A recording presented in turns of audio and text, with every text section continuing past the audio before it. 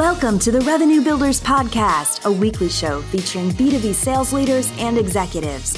Hosted by five-time CRO John McMahon and Force Management co-founder John Kaplan, the show goes behind the scenes with the people who have been there, done that, and seen the results.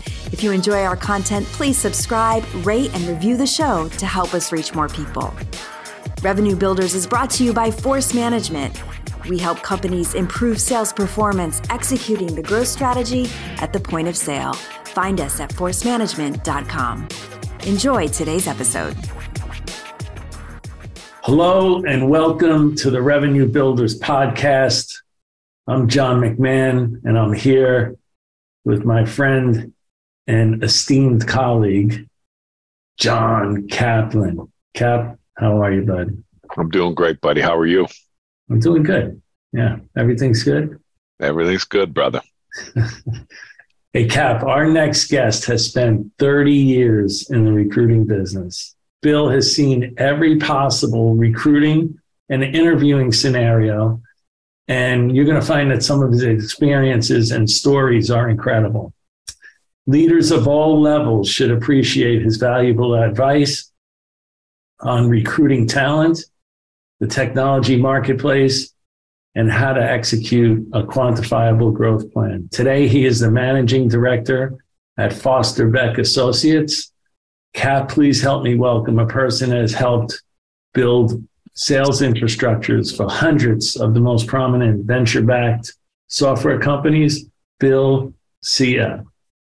Hey, Bill, it's great to meet you. I've heard a ton about you, and really looking forward to having you on, and thanks for joining us. Thanks for carving out the time. Absolutely. Thanks both of you for having me. Appreciate it. Hey, Bill, let's just jump right in if that's okay. Let's talk about how companies hire at various stages of growth. So if we broke it down simply and said there were just like four phases, product market fit, deal stage, scale stage, and then, maturity stage. How should companies hire differently at each of those stages? Well, John, I think that when I look at companies and what stage they're in, the first thing you're going to do is look at where they are from a funding perspective, right? And obviously, there's a tremendous amount of data online. You get an idea of not only looking at the funding, but looking at the people that are there today and maybe the people that left and didn't work out early in the organization. Mm-hmm. So obviously the funding piece is important because the funding piece really dictates what is the profile of the person that you're going to need to hire in those individual stages. Okay. I think I once spoke with you about the fact that companies work very hard to develop a product. After they develop a product, they work really hard to get funding of some sort, maybe an angel round, initially, maybe self-funding. But then where I think a lot of companies drop the ball is really understanding the talent part of the equation, which candidly, I can give you a couple of reasons why that is. But I think unless a founder of a company has built an organization before, a lot of them are super smart, super driven, but they don't understand necessarily the go-to-market from a sales perspective. They've never done it, and they don't always understand what is the role of the salesperson. I had a gentleman that was absolutely brilliant. He was a systems admin who built a great DevOps company, but he kept saying to me, Bill, I could sell this stuff myself. Like, I can't imagine that I want to hire more developers. I want to hire more infrastructure. I don't understand why I have to pay these people an exorbitant amount of money when candidly, this stuff sells itself. So you always have to be cognizant of what type of founder you're dealing with. Are they business oriented? Are they technically oriented? Have they done it before? And do they understand the initial need, role, and then how to scale out that infrastructure? Yeah, you find it all the time, Bill, where the CEO thinks that they can sell it, and they can sell it because they know everything about it. They built it, and they happen to have this title on their business card called CEO. But when they have to scale out a sales force with hundreds of salespeople, that's a different story, as you already know. And they know that from a cost perspective, when you really look at what it costs to build out the sales and marketing part of an organization, which is going to generate no revenue initially, it's a very tough pill for these people to swallow, right? I've had people tell me that for that amount of money, why don't I just outsource sales? I raised $20 million, but you're going to burn through my capital and I'm not going to see any type of return on my investment until these people are actually productive, right? And that is something that if a recruiter can't make an impact at that point, they're not going to be successful because you're going to see the way the company's driving. So then how do you make sure that you're adjusting to the CEO or founder, especially at that product market fit stage or even the deal stage, to educate them on why they need the type of impact player that they should have at that stage? The first thing you do is you pray that there's someone on the board that understands and has built this before, and they're able to exhibit some type of influence over the CEO, because we're assuming at this point there isn't a CRO in place. And if there is a CRO in place, then that person needs to be your champion and advocate for the fact that they did their due diligence before they took the job. And if part of their due diligence was conveying to the CEO, the founder, what their growth plans are, then you need that person to be in your camp. If it doesn't, it's game over. It's not going to work. And I could give you, examples of a lot of companies. And again, I'm focused more on the technical side. I put software really into two buckets, to be very simplistic. It's either infrastructure or it's application software. Okay. Mm-hmm. And when you have, I always say, not everyone is Iacharya, right? Not everyone is a Slootman, right? You have people that haven't done it before and are really just looking at the cost structure. And if a CRO takes a role with an organization like that, and he hasn't impacted them before accepting the role by building a plan, then there's going to be a problem. So let's go back to the three big stages: product market fit, deal stage, scale stage. What have you seen, at least in general terms, of the type of salesperson or even CRO that's a best fit for each of those stages and how those stages change? Right. So when you look at that from a stage standpoint, obviously, as the company evolves, there's going to be different attributes that an individual has to possess to be successful. One thing I always say, a job description, you don't hire off of a job description. You get to a company, there's someone in HR or recruiting that has put together a job description, and candidly, it's meaningless initially. I want to speak to the people on the product side.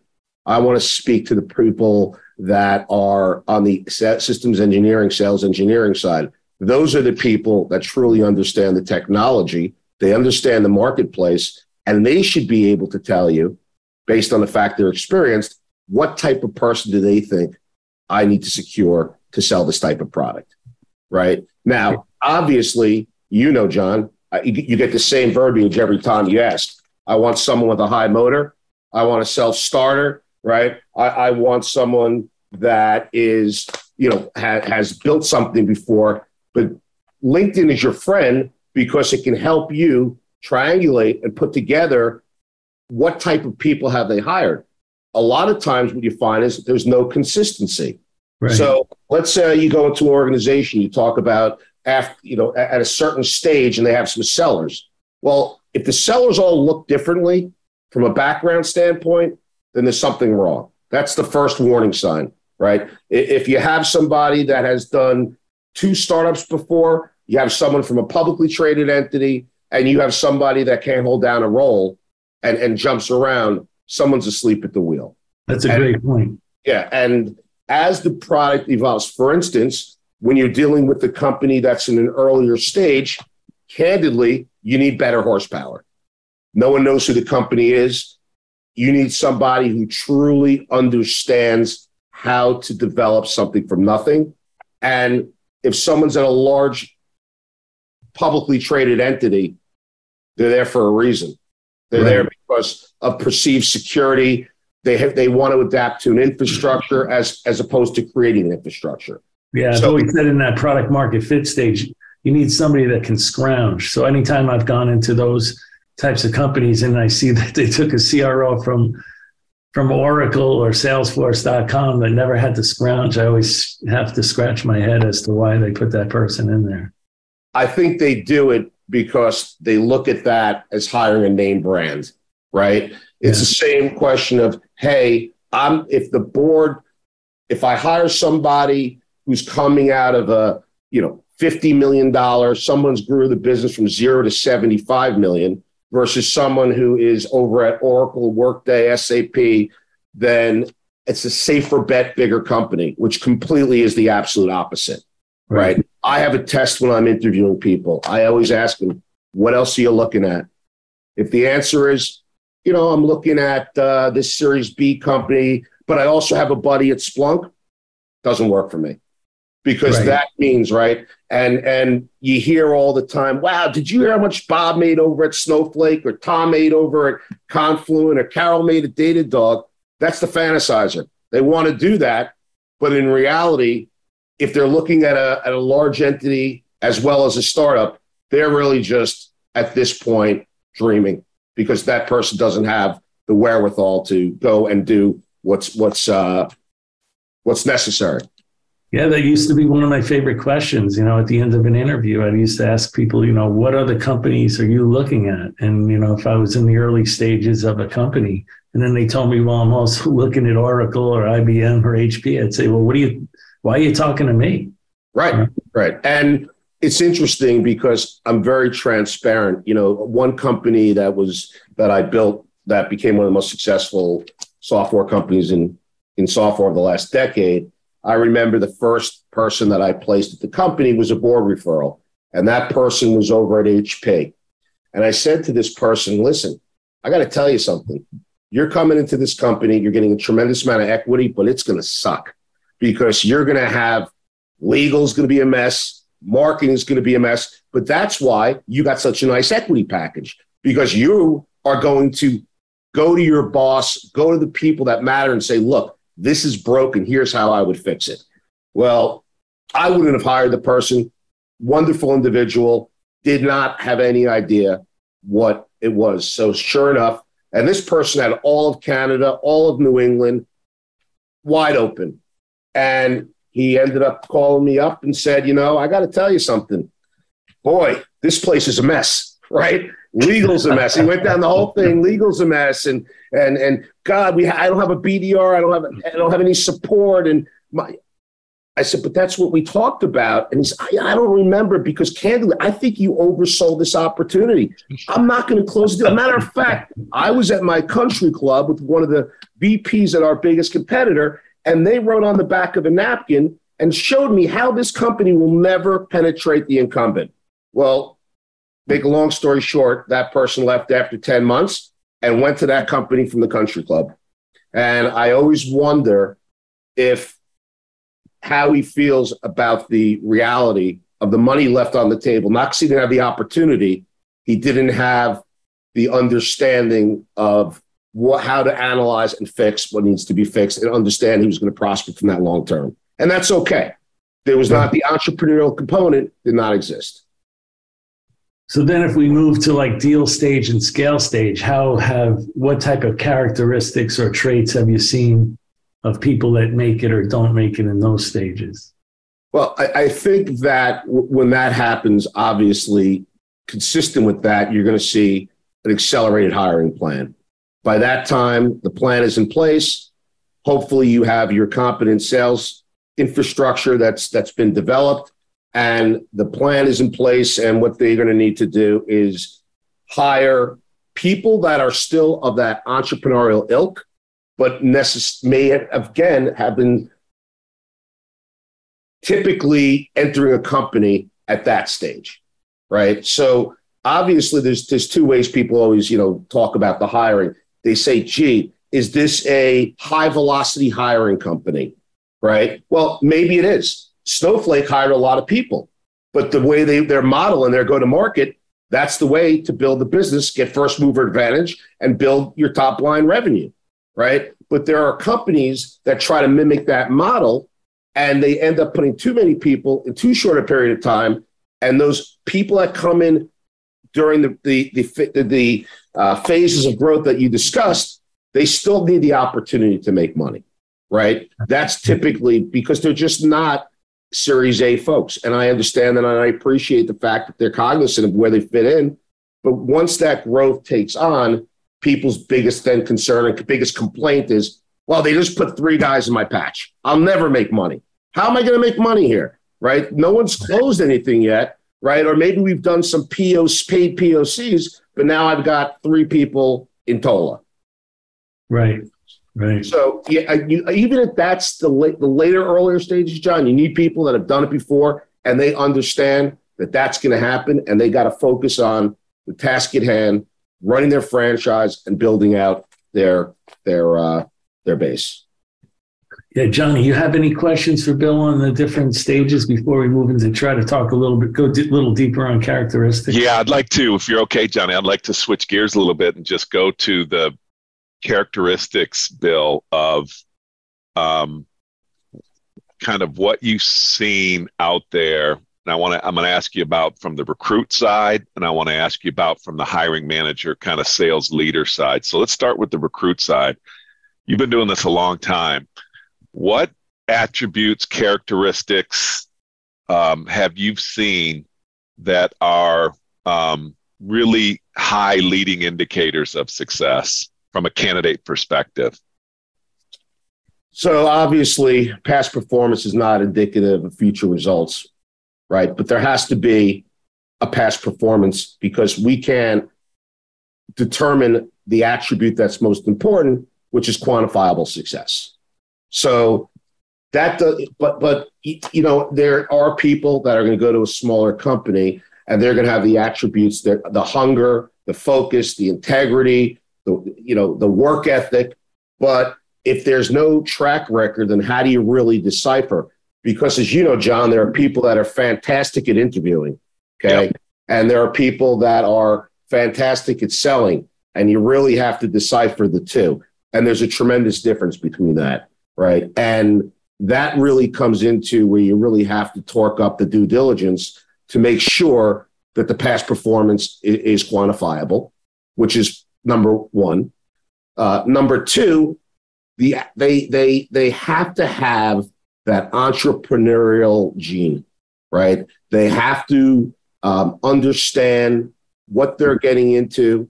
You can see when you speak to candidates just on the preparation that they do, right? Versus candidates who use their buddy's 30, 60, 90-day plan and change the name, right? and I could tell you that I must have received the same 30, 60, 90-day plan 150 times, right?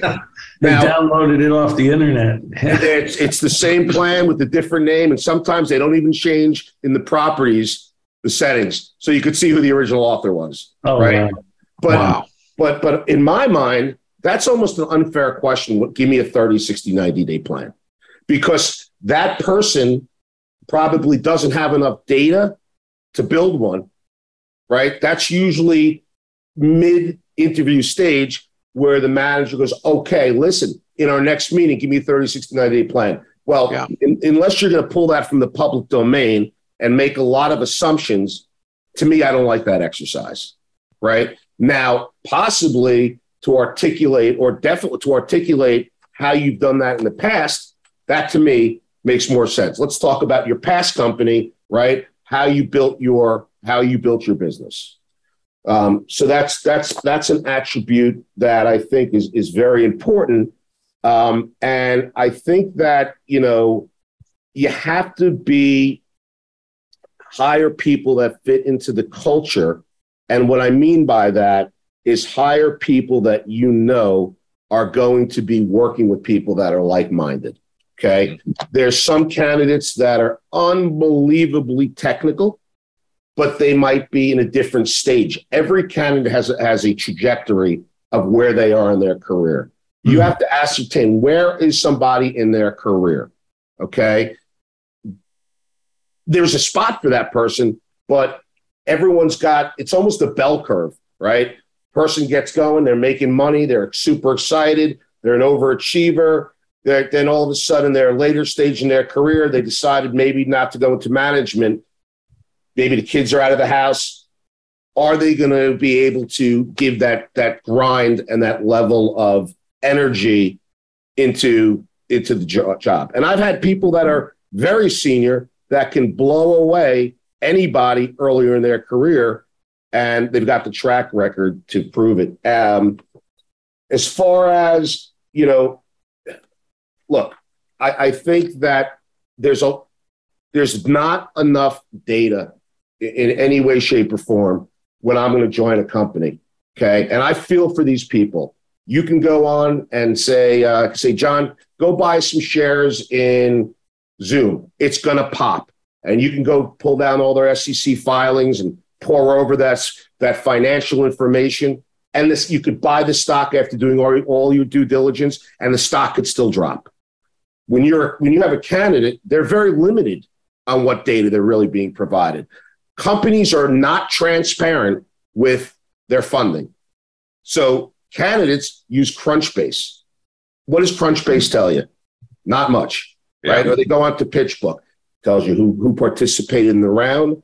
It tells you what round there are, the dates they're at. But how do you know? How do you know how many shares are outstanding, or are there preferences?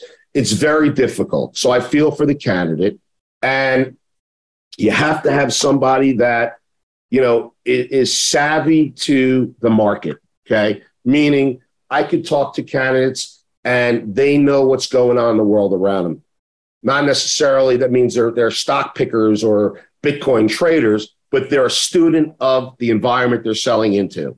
Okay. They know the initiatives of certain companies in their territory, right? They know the general software landscape. And to me, if you're not going to be a student, and especially as a recruiter, if I'm not going to bring you value from giving you market coaching and market guidance, then what am I really doing, right? If I'm speaking to a candidate, I better know more about the marketplace. If you want to talk to me about Databricks versus Snowflake, we could talk about that all day.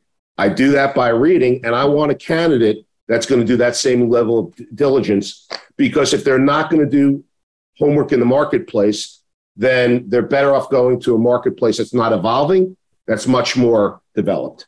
Well, it's kind of like what you're really saying is candidates are a walking audition for the job. So I hear you talking about risk-taking for the entrepreneurial gene, cultural fit, whether it's a career fit. Savvy in the market is preparation that they do.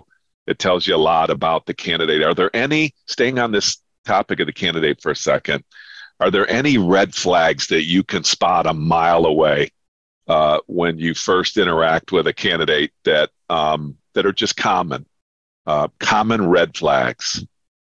The most common red flag you really are able to decipher in your first conversation is, why are they willing to take a look into the marketplace? Okay. The go-to answer is, my boss is insane. Okay. Yeah. They're micromanaging me, right? They're using Medic. Okay. I had a conversation with an EMEA leader, true story, for an opportunity to open up EMEA for a company. And he said to me, whoa, is this a McMahon company? It's a Medic shop? And I said, yeah, this company follows Medic. He hung up on me, right? To me, people look at it, is it a method of manipulation, or is it actually a process? You know this, John. Is sales something you do when you can't find another job, right? Or is sales something that's actually a scientific approach, right? Yeah. So the first one is, why are you looking to leave your current opportunity, right? I get answers of, well, I'm managing the Northeast and the guy in the West quit. So what? How does that impact your day, right? So understanding why they're making the move, and you can understand their psyche as to what's driving their decision, right? And a lot of times it's completely irrelevant nonsense that they're concerning themselves with. And you have to understand that that's going to carry over. That the bad behaviors that someone's exhibiting at their current role doesn't die and you start fresh at the new company, right? Yeah. And that's what you work on correcting, right?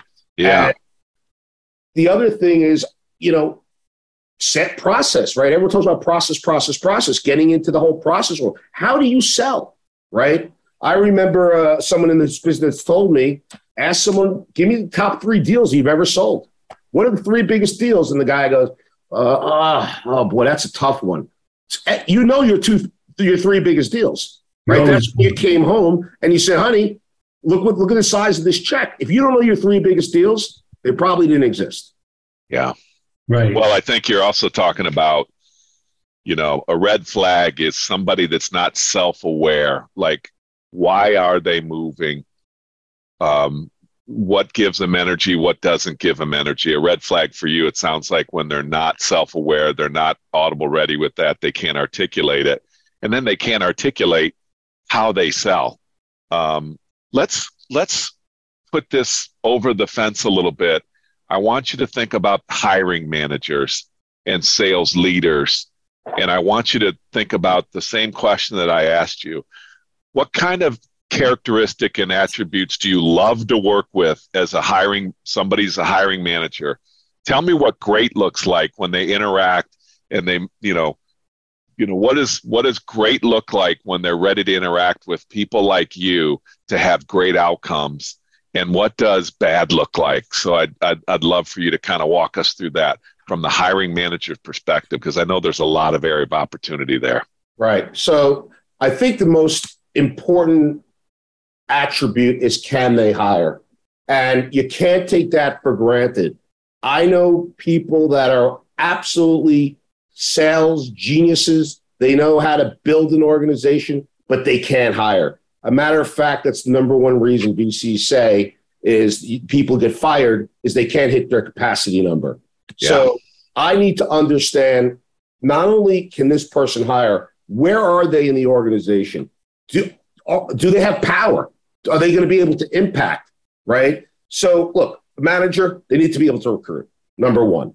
Number two, they need to enable people. They need to onboard these people and enable these people, okay? And you could tell a red flag is when somebody has worked at 3 companies, 4 companies, 5 companies. They go to a Series B company and not a single person that's worked for them in the past is following them.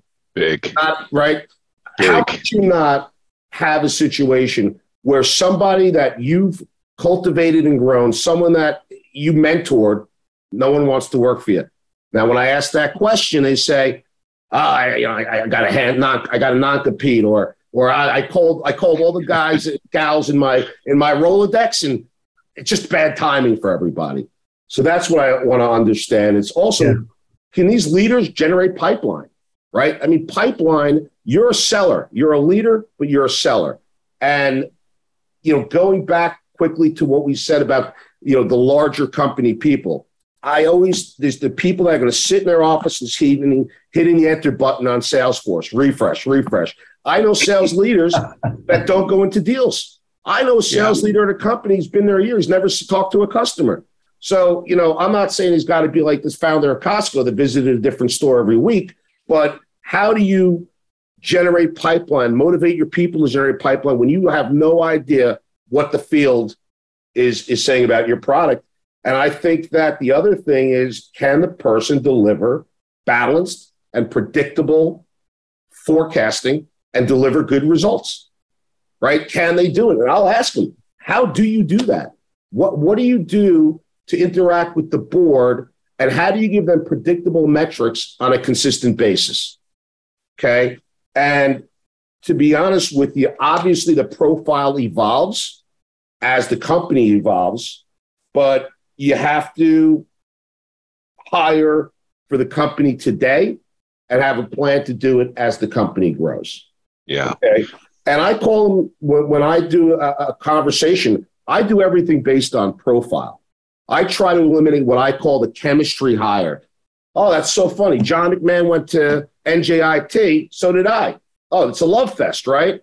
You're doing a chemistry hire. And what you're not doing is really sticking to the core profile that you developed. Very hard to build a profile. So what we do is we score the candidates internally against the profile. And if this way you're not sticking to the profile, and sometimes they don't know the attributes that they need, that's where I'm going to bring value. These people, again, we go through the same nonsensical, high motor, entrepreneurial, but you got to drill into it and understand what the profile is. And again, the majority of companies don't have any idea. Yeah, let's stay on that one for a second on the success profile. I find that just companies are just not prepared, especially over the last few years where the talent pool has been so difficult and they've been so urgent, to just bring people on board or what have you. Let's talk about some of the key components. We like to talk about in a success profile. There has to be attributes of success, and then there has to be evidence of those attributes that are measurable. Can you talk a little bit about the profile you help companies create? What are the bare minimums that has to be in a profile? Number one, domain expertise. Okay. Not saying that if you go to MongoDB, you have to come from, another database company. But if you're coming into a Mongo, which is clearly an infrastructure play, you can't, in my mind, be successful selling for a application company. I wouldn't put someone in a MongoDB, a HashiCorp, a Confluent who's selling HR payroll or financial software. It's a completely different scenario. And I think, again, a lot of companies, that to me is one of the key scenarios, right? Yeah. And when you're building a profile, what else you really need to understand is how is the company going to go to market? Okay. In other words, there's many different ways companies go to market. They're going to do a vertical approach. They're going to do a geo named accounts, right? I don't believe the Rolodex question is applicable anymore, but I think it's much more important that they at least sold to like industries where they understand the buying process. It's a little bit different to sell to JP Morgan than it is to sell to UPS. Yeah. Now, could someone who handled Goldman and Citi sell to JP Morgan? Sure, because they understand how banks operate. They understand the buying process. Federal government, obviously, that's a budgetary-driven business. You want someone who has sold in that market before. I think a lot of times what companies do is, even if the domain experience is intact, they're putting people into a market segment that they're not ready to sell into, right? Because I'm a commercial or a mid-market person. Well, I want to now sell to the Fortune 50, Fortune 100. Then why isn't your current company allowing you to do that? Yeah. Right. That's a big jump. Yeah, that's a big jump. Again, just to reiterate, you're talking about the tight labor market. The market is extremely tight, right? You got the Dow up 1,000 points. You have unemployment being celebrated. Inflation at 7.7, right? The CPI print was better than expected. The problem you have is we've gone to this distributed workforce. As a sales leader, how do you manage people when you really have Zoom interaction, right?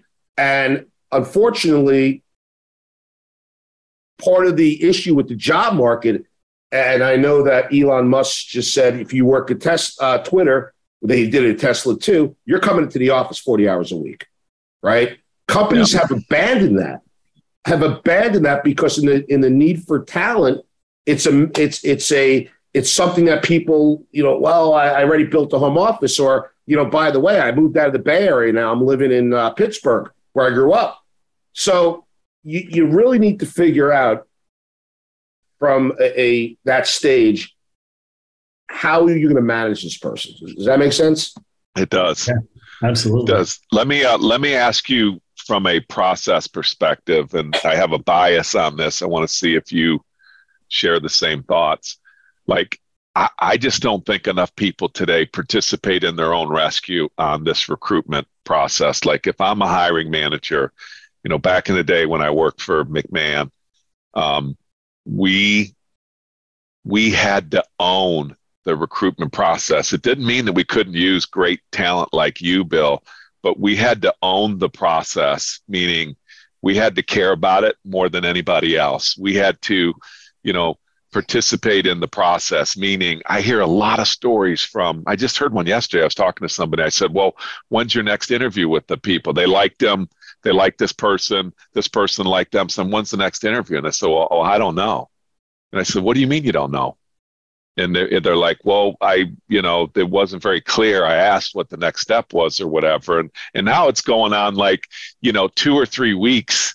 And the hiring company is acting like they have all the time in the world. They're like, it's not prioritized. And Johnny and I were talking about this yesterday, actually, is that the way you recruit people is a walking audition for how you're going to manage them.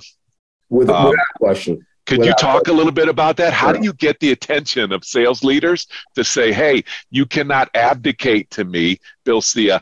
I can't be Bill Cia, and you abdicate this, your prioritization of this. How do you get the point across? You have to know before you enter into any hiring cycle, what is the definitive process? Yeah. What we track is days on market. It's very simple. I want to know what is the process? I want to drive the process because you're going to be competing with other companies that may have a more streamlined process, right? And if that individual didn't know what his next step in the process is, then that's a definitive red flag, right? Yeah. So typically the process is predetermined. You have 10 business days to hire an A-plus player. It's plain and simple. Ooh. Because that's what the data is telling you, 10 days.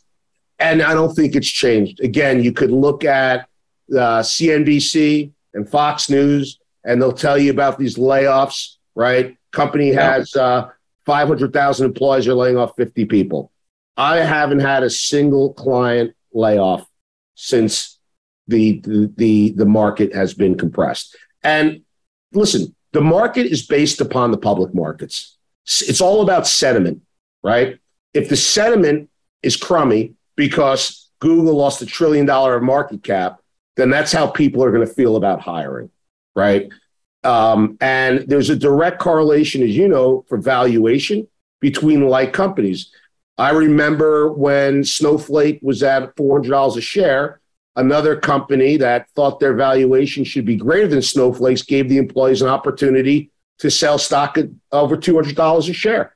And these were, the ability to, be able to take some of your equity off the table, monetize it.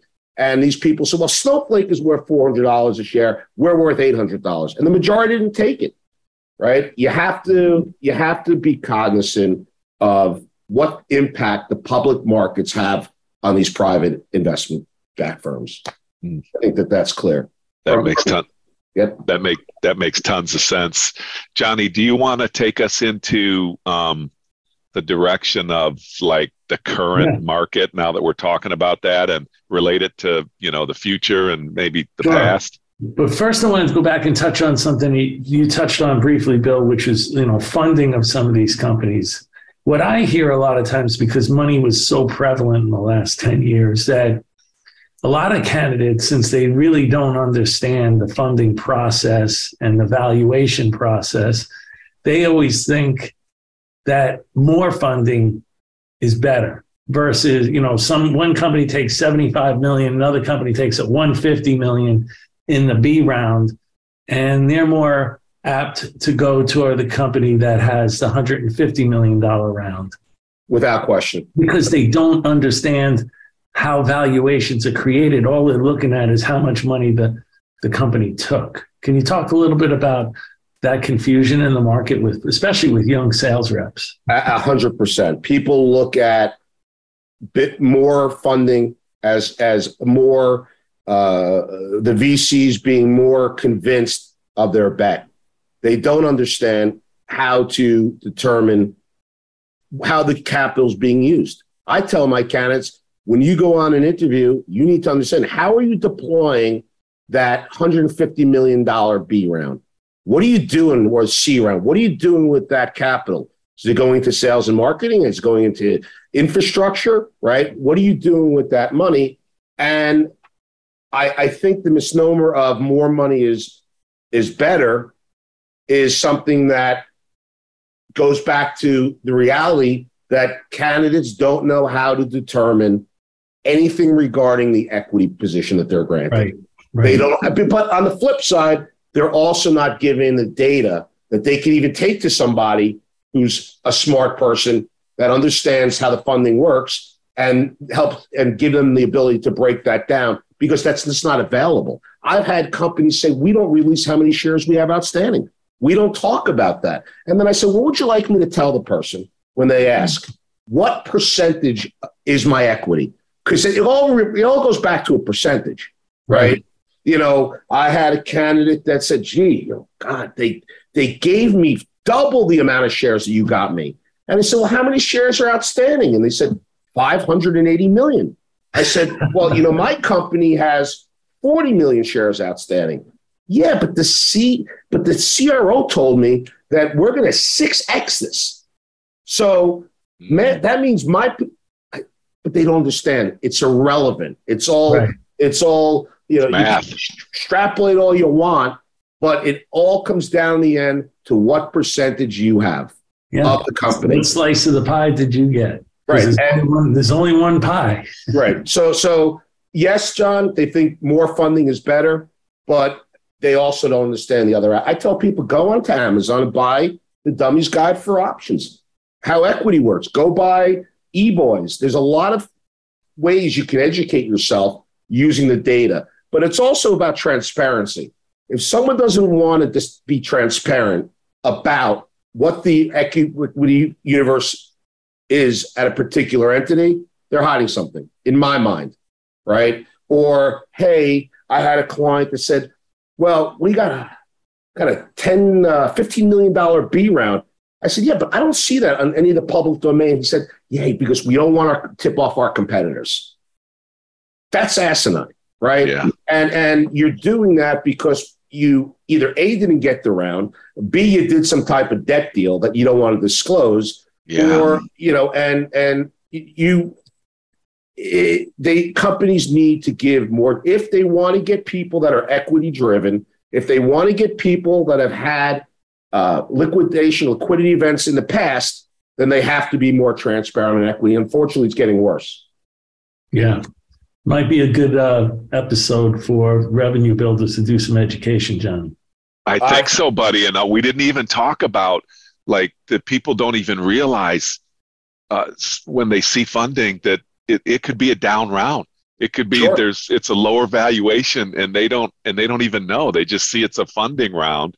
Right. So I think you're right, Johnny. There's so much there. And Bill, those are great suggestions for just and also basic knowledge.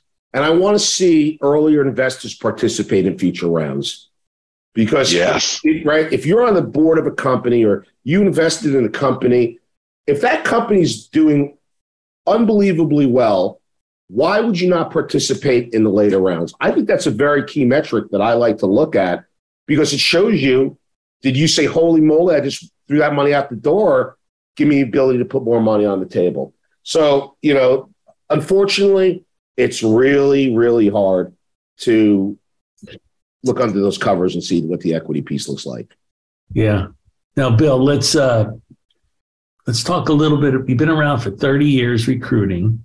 And have you seen like any real changes in talent over the last 3 decades? Or have you seen talent that's different? Do you think it's about the same? How do you feel about that?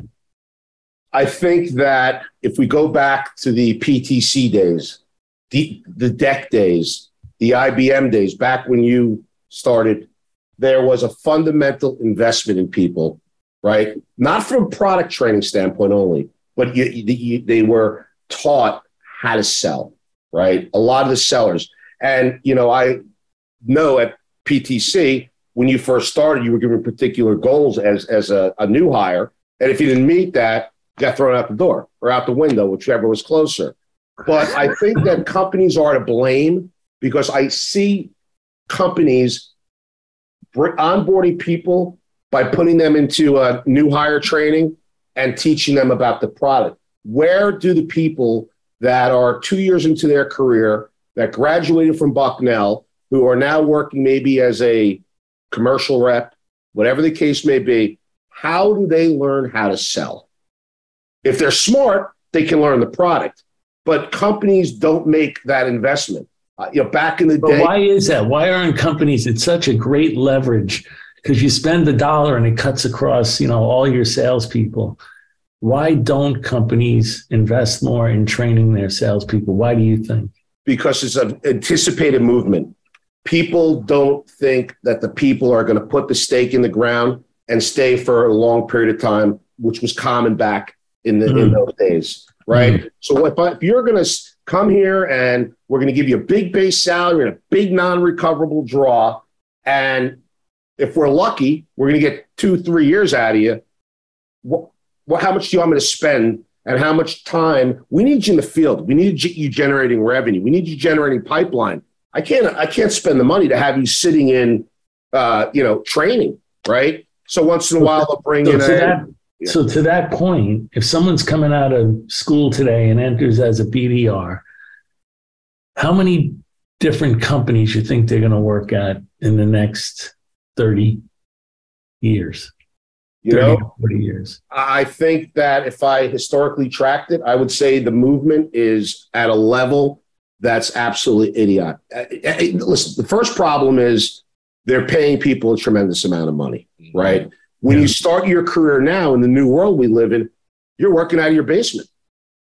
How do you learn? There's no osmosis, right? When you're in a team or a team environment, just through hearing and osmosis, you're going to pick up the attributes that are going to make you a successful seller. Now you fast forward, you have the movement component, you have the lone wolf component, you're sitting there by yourself, right? There's no camaraderie. You want these people to compete, right? You have to compete with your peers. That's the way the world works, right? So you don't have the fundamental investment in education. You have people working remotely, okay? And you have, I want to say the average amount someone stays at a company is about 1.7 years. Yeah, okay? We had Holly Castro on, who was the chief people officer at Yeti. I think she's moved over to Miro now. And she estimated 15 to 20 jobs. People coming to college today will have 15 to 20 different companies they'll work for. I think without question, and I think the good news is with all the data out in the public domain, when I get someone's CV or I'm looking at someone's LinkedIn profile, they're referred to me, whatever the case may be, you Google the name and a lot of times there's a bunch omitted, right? So, companies don't do the level of due diligence from a background. We back channel. Everyone back channels, right? That's the big term. We back channel a person. It's great. We say, hey, John, you worked with this person before. What do you think? But the reality is very, very, very difficult to confirm employment. That's right. First and foremost. Right. So, Bill, do you think that when people show up for their first, job interview, do companies go only off of LinkedIn, or do you think the candidate needs to bring a resume with them? The candidate, if the candidate, absolutely, I believe in the resume. Because if you think that you could really outline your historic achievements, okay, or your attributes that make you a good candidate by a LinkedIn page, then I'd love to see the LinkedIn page that expresses that, right? Because I want statistics. I go to a car dealership and I get a car brochure. I don't care about the fact it gives a lofty ride through the mountains. I go right to the back. I want to know displacement, horsepower, skid pad. That you should be proud of and be able to outline that. And that's not going to be done during LinkedIn. The people that are players that understand the market, they want to differentiate themselves, right? They don't want LinkedIn to be a representation. They want LinkedIn to be a summary but they want to come in, whether it be a resume, whether it be a leave behind, they want to show their success and their differentiation. I respect the candidate who says, look, my company doesn't do training, but I paid myself to go take sales training, right? No different than a baseball player going to a batting range, right? If you truly believe sales is a profession, why would you not hone your skills, even if it's on your own dime, because you're building your brand? That's what you're doing. It's all brand building. And if you don't make a fundamental investment in yourself, that's why companies, don't want to spend money on you. But going back to the resume or the LinkedIn profile, I've always, equated it to the fancy pictures of the hotel in the island resort that look great, and then you show up. Right. And it looks terrible because there's no third party that's certified the resume. There's no third party that's certified the LinkedIn profile. So the day that the candidate shows up, they're going to look as good as they ever look. And now your job as the interviewer is to try to find out, what is reality here? Like showing up at the resort and finding out what reality is. 100%. I think that a large part of the interview process has become validation. You would think with all of the data in the public domain, validation would be easier. But back in the day, if you wanted to do a background check on somebody, you wanted to say, hey, you said you used to work at Oracle or you used to work at PTC. Try to call PTC and get proof that you ever worked there. They don't want the liability. They want it in writing because God forbid you ask someone at PTC to confirm your employment and they're a temp looking in the wrong system and they say, McMahon never worked here, and you lose an opportunity because of that, there's a problem. So, but at the same time, these days with LinkedIn and all the people that are working at your company, why can't you go reach out to all the people in your company and the people that are at the same company that the person said they came from and do a back channel? You can do a back channel, but you also have to be very careful. Sure. With confidentiality, right? Sure. You can't. I've had numerous people call current bosses of an individual or current board members and say, hey, question, what do you think of so-and-so? Well, you just blew up the confidentiality piece. You're going to cause problems, right? So now we got a double-edged sword. And you don't have time to do the thorough background check because if I say, hey, Susan, I'm getting you an offer, but the offer's going to come probably in about 5 days because they want to do a background check. Well, guess what? They're not going to sit there and wait 5 days and let the other companies that they're actively in a process with say, hey, look, I'm actually joining company A, but I'll get back to you in 5 days if my background check doesn't go well. Right. Good point. Really and good. The buyer's remorse is going to happen. To what degree it happens, we have to manage that process. But if you're waiting 5 days for a background check or 7 or whatever it is, you're going to start getting calls from other recruiters and they're going to say, man, you don't want to go there. I know 4 people that quit this month, right? So a smart company has that definitive process. While that process is going on, they're doing their due diligence from a back channel perspective. They're ready to strike. You have to be expeditious through the process or you're going to lose to a company that is doing it right. And there's a distinct difference between the processes that company A versus company B uses. And at that's, and the net result is they lose a qualified candidate. So just last question on this. Where are we going from here? Do you see any other changes in recruiting or interviewing or the job market in the near future or the future? Listen, I see the job market being extremely tight. I think it's tighter than ever. I don't know how that is going to get improvement. I don't know how it's going to improve moving forward. I think that we're at 3.5% unemployment with an 8.5, 7.7, whatever you want, inflationary rate. The market for tier 1 talent is extremely, extremely tight. And people said, well, wasn't it like this in the internet days? Absolutely not. There were people, they were coming out of college, they were getting jobs at Paychex or ADP or Enterprise Rent-A-Car. And then you said, hey, this guy got hired, this woman got hired at Enterprise, or they were at Paychex. We're going to take someone that had a definitive training program and take that person to have them sell software. It's not happening now. People are that's so true. I used to hire them out of ADP. Love it because number one, you knew ADP didn't hire, tier 2 people, and you knew that if they could stick it out and be successful at ADP, they were well trained and they had good discipline. They had weekly quotas, right? But now we're taking sellers right out of college, right? And even the inflow of that, I think, has diminished, and that's what's causing this brain drain, if you will. Mm. So I think companies have to really figure out the hiring plan, the hiring process, and they have to understand that we're getting someone out of college. Sure, we want the D1 athlete. We've known this. Everybody wants the athlete, right? Because you're not a D1 athlete on a full ride unless you're disciplined, okay? But, I see that sales, and this has been integrated into a lot of colleges, right? They have sales. Undergraduates could take sales classes. Yes. I think, and that's something, if a person's early in their career, I want to see that they're not taking this role by default because it was either taking a role selling software because Bob down the street makes a lot of money, or it's because I really don't want to go to law school. And that was my two options.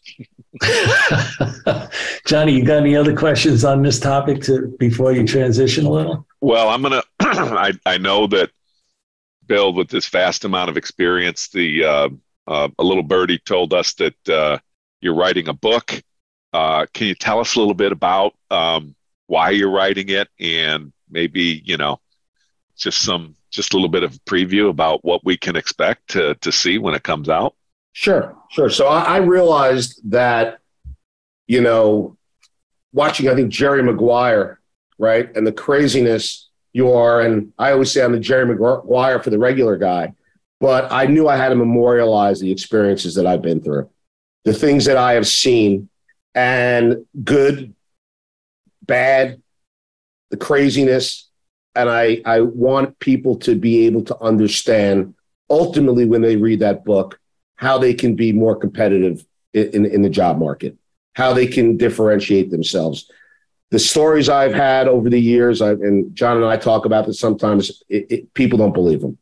I've seen craziness upon craziness. And it's unfortunate, but it's what happens when you're dealing with people, right? You're dealing with salespeople. You're dealing with people in marketing. They could be a little bit different in the way they think, of different personality. And the craziness persisted since the beginning of time. And, it's like, I remember one day I went to a company in New York. They had received funding, and I went into their office, and they had modeled the server room out of the Starship Enterprise, like the transporter room. And I went in there, and we were going to dinner at Nobu, which was a big, expensive, Robert De Niro restaurant. Yeah. And we were in there, and I said to the CRO, "So what do you guys really do?" He goes, "I got no idea, but I think we're going to file an S1. I'm hoping that's what happens. We're trying to grow the business, but we're trying to figure it out."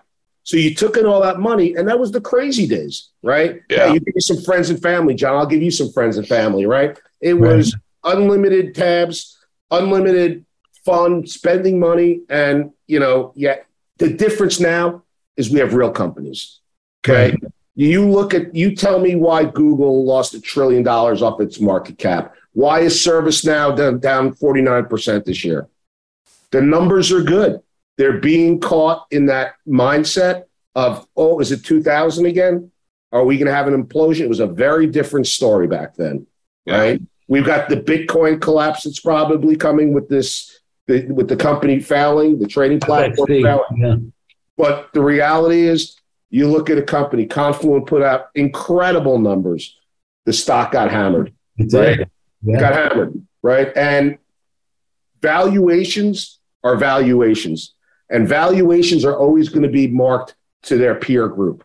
So if someone has a revenue miss, that's going to reverberate. But the reality is we're in a good, healthy industry that's growing by leaps and bounds, and these companies will prevail. These great companies. Is Mongo worth 500 a share or 120? I don't know. But I know it's a great company with real business and with real growth numbers. Yeah. Now, the book you're writing, are you going to use that as a perspective from both the client side and the, let's say, the sales side? I'm not going to discriminate at all. No, I'm going to talk about it from all different perspectives. And really, again, hopefully, when someone reads my book, it's going to help them if they decide to be a software leader, software seller, really understand what they should and shouldn't do. Yeah. And, like you, John, I mean, people, have your book on Amazon or they have their book on LinkedIn. They tab, they use sticky notes on certain pages, right? And they're going to go back to it as a reference guide. I hope that people see from the human aspect, from the behavioral aspect, what they need to do to really build a successful career in software sales. Yeah. Bill, it's already been an hour. So I'm not engaging. That's our time limit for Johnny and I. So let's ask you a couple easy rapid fire questions, okay? Yes, sir. How about your ideal day off of work? What do I like to do? Yeah. You know what, John? I got to be honest. I, as you may or may not remember, I'm a stock guy. I love the stock market. I love finance. I love economics. But an ideal day is spending time with my children, who I have one in college, one going to college, and doing something with the family. Awesome. Right? Yeah. I don't have to have the most exciting out of work life, but I got to tell you, I love what I do. I don't get the Sunday night jeebies. Okay. I'm excited to go into the office. I love helping people. I love making money, and I love the excitement, because as people always use the term like no 2 days are the same. I've never had 2 days are the same. And I would think at this point in my career, I'm tired at times, but I'm excited. And yeah, it's a good tired, because you're passionate. I'm very, very lucky that I was able to integrate my passions. Yeah. But spending time with the family is first and foremost. And how about a favorite meal on that day? It's a good question. I'm a seafood guy. So anything that was swimming, as long as it wasn't farm raised and it's wild caught, I'll eat it. Have a favorite fish? Favorite fish. I would probably say, if we're going to go shellfish included, I would say soft shell crabs and anything to do with the shrimp board. Yeah. And where we are living now, we have endless fresh seafood. Yeah. How about a favorite movie? Crash. Crash was my favorite movie. The way that they were able to intertwine everybody's life as the movie progressed, I thought was genius. And that is, and I think that Matt Dillon's a fantastic actor. I enjoy that movie tremendously. Yeah. Yeah. Your best concert you ever been to? Best concert I've ever been to would probably be Crosby, Stills and Nash. Ooh. Wow. Yeah. No Young? Young wasn't there? Young wasn't there. It's when David Crosby just got out of jail. He was sober. And I was in a small half-filled arena. Worst concert I've been to, if I could throw that in there, was Pat Benatar recently. Horrible. Her husband is an incredible entertainer and guitarist. She was just saying, you saw the bubble over her head, I don't want to be here.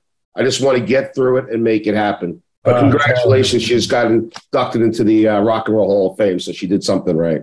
Wow. How about, last one, do you have a favorite charity you want to talk about? So it's interesting. I would say St. Jude. And the Ronald McDonald House. A friend of mine who's a police officer had a son who was very, very sick. And the good news is the son ended up doing very well, but he had to go to CHOP, which is obviously one of the best children's hospitals on the planet. And at that time, it was going to be an elongated stay. And he was able to stay at the Ronald McDonald House for no money, for nothing. And it made his horror he was going through palatable.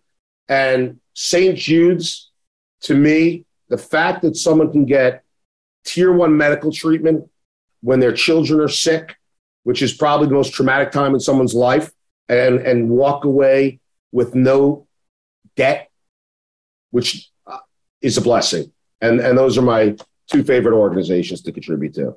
Great ones. Incredible. So Cap's going to wrap up here, but Bill, I think it was a fantastic session.